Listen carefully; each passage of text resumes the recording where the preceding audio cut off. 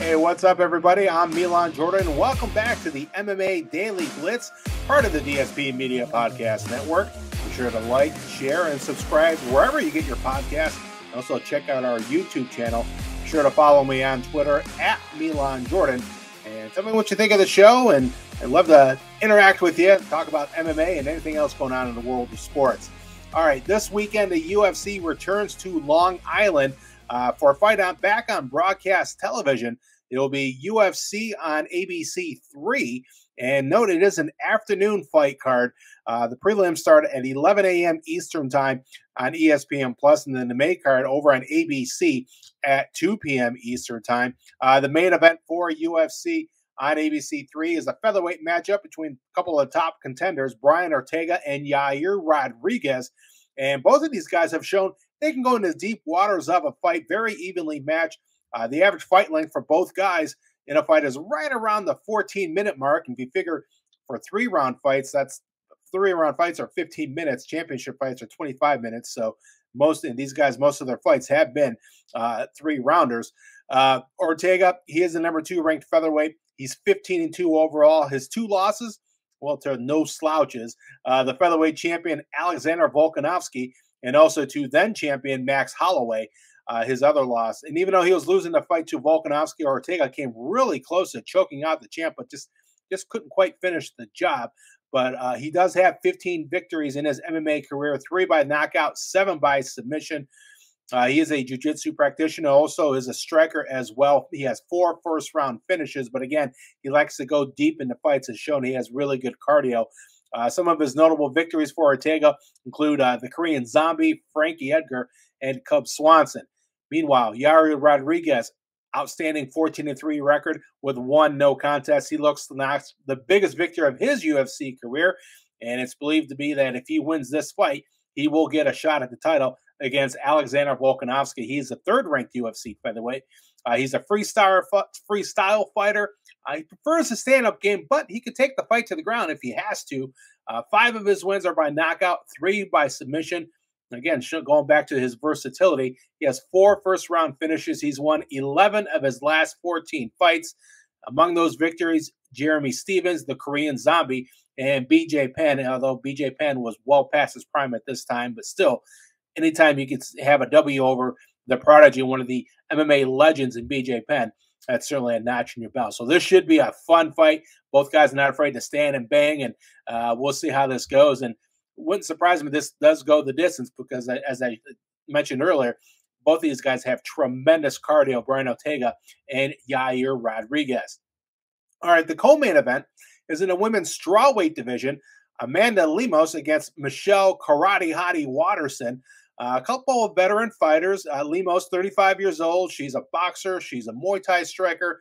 7 of her wins are by knockout, 2 by submission, a guillotine choke, rear naked choke. She's known to finish fights quickly. She has 8 first-round finishes.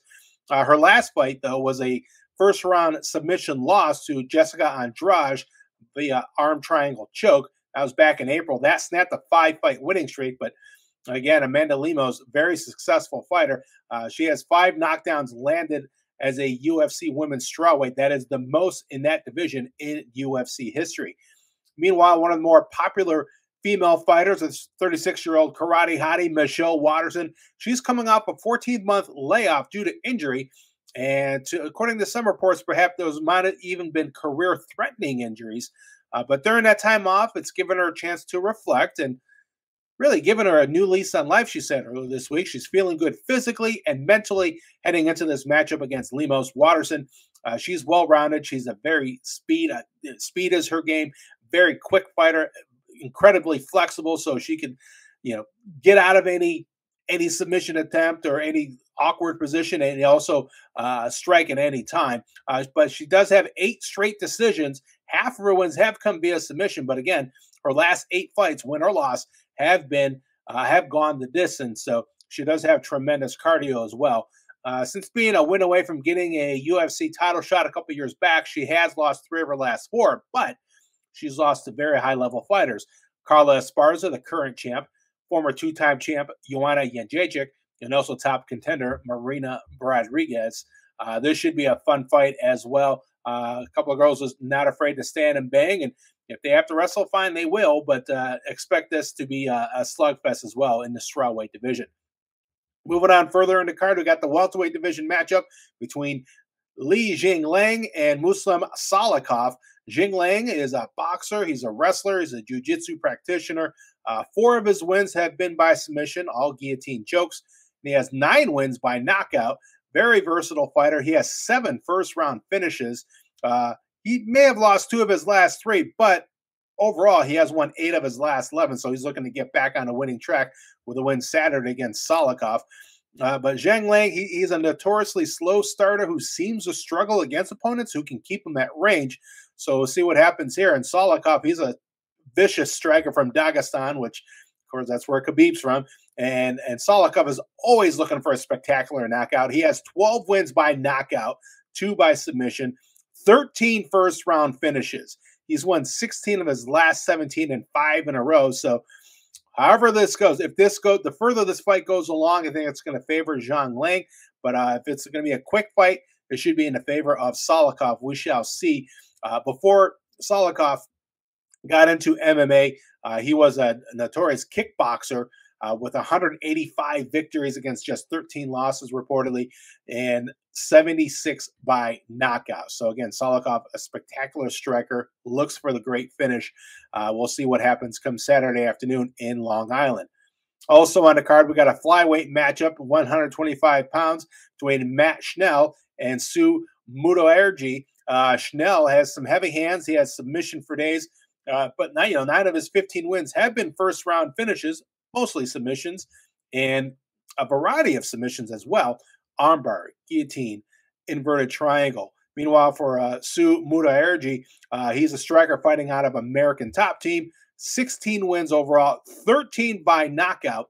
11 of his 16 wins are first-round finishes. He's won 3 in a row and 7 of his last 9. So judging by those stats, expect a quick fight. Should be over in the first or second round, but of course, we say that, and the MMA gods will make this go the distance. So we'll see. It should be a very entertaining fight between Schnell and Mudaerji. And then also in the featherweight, back to the men's featherweight division, I got a matchup between Shane Burgos and Charles Jourdain. A couple of entertaining wild men. This could be fight of the night, the way these two go at it. Burgos is a mixed martial artist who can finish in all positions. He's not afraid to stand and bang. He can dish out some punishment. I mean, he's more than willing to take it as well, kind of like a Robbie Lawler type. 10 of his 14 wins have been finishes, 5 by knockout, 5 by submission. So he's a very versatile fighter. 6 first-round finishes for Shane Burgos. Meanwhile, for Jourdain, he's won 2 in a row and 3 of his last 4. He has 13 wins overall. 12 of them have been finishes. He's an unpredictable striker with speed and stamina. So this should be a great, again, a knock 'em sock 'em type of fight come Saturday afternoon between Burgos and Jourdain. And finally, the opening bout of the main card this Saturday on UFC on ABC3.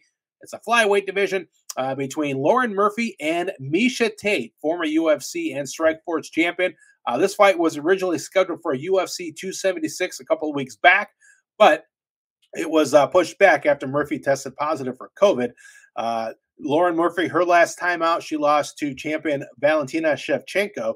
That snapped a 5-fight win streak. But Lauren Murphy, she's tough as nails. She fights with a lot of heart. She's a very strong fighter. So she can stand there and take a lot of punishment and dish it out as well. Meanwhile, Miesha Tate, one of the legends in women's MMA.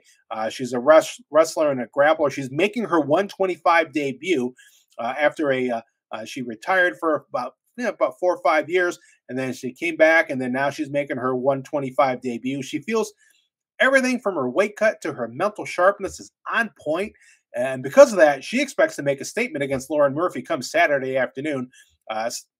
For Miesha Tate, for Cupcake, she's got 7 wins by submission, 4 by knockout.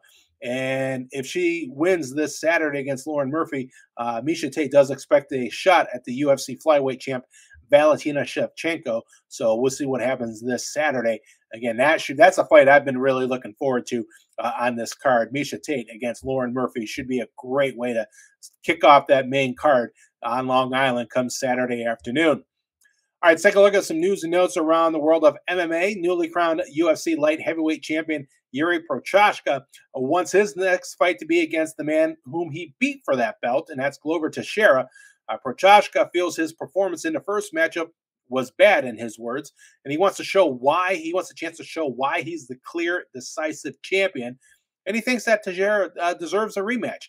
Prochazka has won his last 13 fights overall. And we'll see if and when this fight takes place, when Prochazka will fight next. Will it be in his native Czech Republic?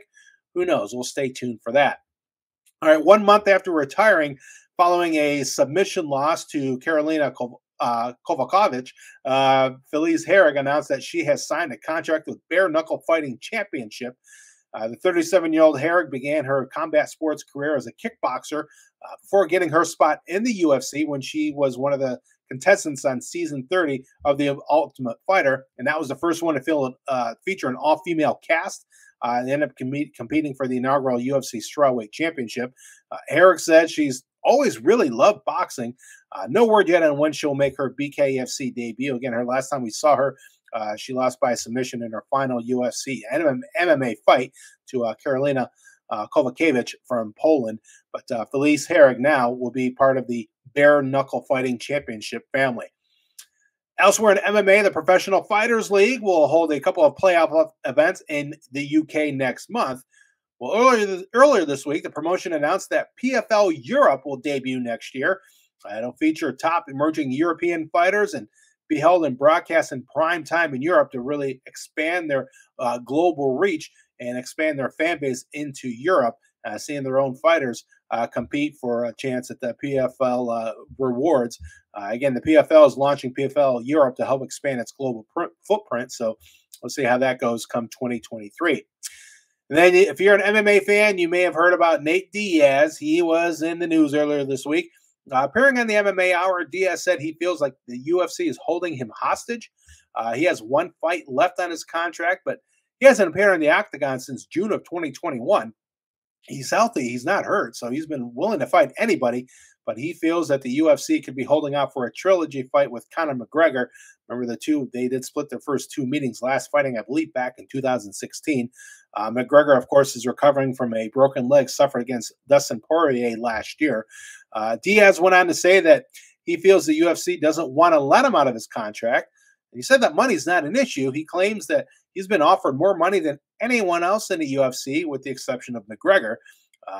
Nate Diaz is one of the most popular fighters in the UFC. He has lost 3 of his last 4, though. Most recently, a unanimous decision defeat to Leon Edwards 13 months ago. But Nate Diaz, just wants to fight his last fight on the contract and then move on and do other things. Of course, he and his brother Nick, they're from Stockton, California. They're notorious boxers, really strong boxers, amongst the top boxers in the UFC throughout their time with the Ultimate Fighting Championship. And so Diaz has shown an interest to getting into boxing once he gets out of his UFC contract and whenever he fights his last fight. All right, so that'll do it for this edition of the MMA Daily Blitz. Be sure to like, share, and subscribe wherever you get your podcasts. And also on our YouTube channel, be sure to follow me on Twitter at Milan Jordan. I'll have a recap of UFC on ABC3 early next week. The MMA Daily Blitz is a production of the DSP Media Podcast Network. Again, I am Milan Jordan. Thanks for tuning in. I will talk to you later. Enjoy the fights, everybody.